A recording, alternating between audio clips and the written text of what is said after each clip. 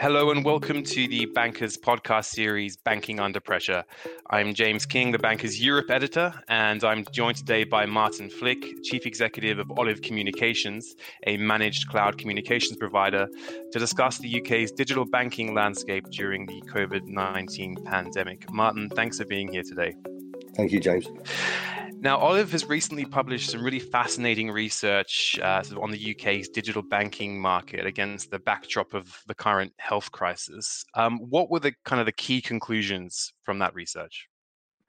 I think for me, what the researchers concluded is that I think banks are facing a challenging time already. There's a huge wave of internationalization, digitalization taking place in society.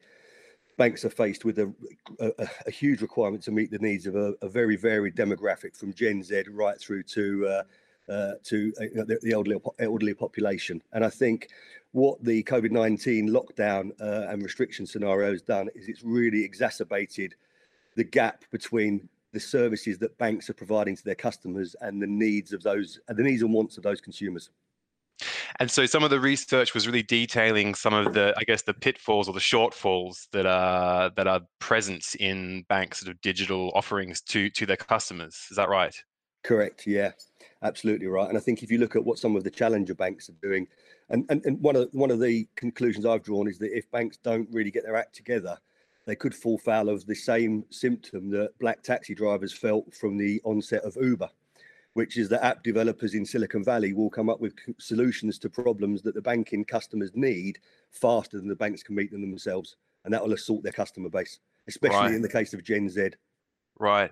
Well, this is interesting because if you're talking to any banker in recent years, you often hear that some of the bigger banks are investing a lot of money and a lot of effort into increasing and improving their digital capabilities in terms of products and services. And this has been the big story. So why do you think there is that sort of disconnect between what the banks are saying they're doing and what the consumers or customers are experiencing? I think pace to deploy would be my answer to that. If you look at what happened with COVID, banks were in a situation where they were caught on the hop to some extent, and that's unfortunate, and it's outside of everybody's control. We've all suffered as a result of what's happened in the world as a result of the health issue. But ultimately, what you've seen is some banks had offshored call centres to parts of the world that can't immediately flip to remote working. So that offshore call centre shuts down. No one's there to take calls. Can they quickly unravel that back into a UK-based, home working, remote-centric solution? Evidently not, actually. And that led to people not being able to talk to their banks in the way they would like to over the telephone. We've seen examples of not particularly intelligent telephony where home working bank workers are ringing customers and having to withhold their CLI or suppress their number. Now that calls into question the identity of the caller when you're ringing saying, "Hi, I'm ringing from your bank. Can we talk about your banking relationship?" When all of a sudden the consumer is doing a reverse ID and verification on the bank. Well, who are you? I don't recognize your number, for example. So I think banks were caught on the hop as a result of that. And it may be that they've got a long-term roadmap for digitalization, but speed of execution, pace of change needs to happen more quickly. And COVID really kind of put that in the spotlight.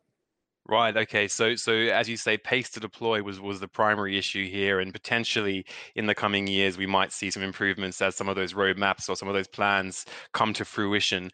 But looking further ahead here, you mentioned a really interesting point around sort of the opportunities here for challenger banks and for fintech groups and so on.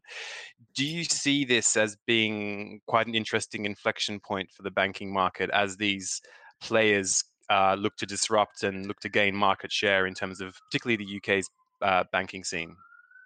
Absolutely, I see that. I think if you've got millions and millions of customers across a broad demographic, and you've got a brand and a reputation that has stayed in a family for years and years and years, it's easy to be complacent to some extent. If you're a challenger bank that is a group of smart guys sitting in a room developing an app, thinking about what's going to resonate with consumers, it's an easier route and roadmap to develop ideas and functionality that will resonate more quickly. So there's a challenge there, but that doesn't mean it's impossible for large institutions to do that. And I think that's really where they need to rethink their strategy, which is to put customers and staff at the heart of their strategy. We work with one bank in particular, a building society, in fact, and what they've done is created a very, very impressive innovation and technology centre And their suppliers are invited to that centre, their customers are invited to that centre, and their staff are invited to that centre, so they can get the needs of, 75, 80-year-old Betty that actually wants to go to her local branch in her village every week because it's a social interaction that she enjoys. It's part of her routine on her way to pick up a magazines. And at the opposite end of the spectrum, Generation Z, who want 24/7, 365 instant gratification. Not only do I not want to carry cash, I don't want to carry a wallet. I want to carry my phone and have a digital wallet. And I've got no idea of the concept of what a bank holiday is. I want 24/7, 365. And Right. I think putting customers and staff at the heart of that thinking and that strategic thinking, and using technology as an enabler to meet the needs of customers rather than the other way around, is where the smart banking will come from. Okay, well, Martin, thank you for your time today. It's really interesting, and we'll keep an eye out for further research from Olive. Thanks again. No, you're really welcome. Thank you.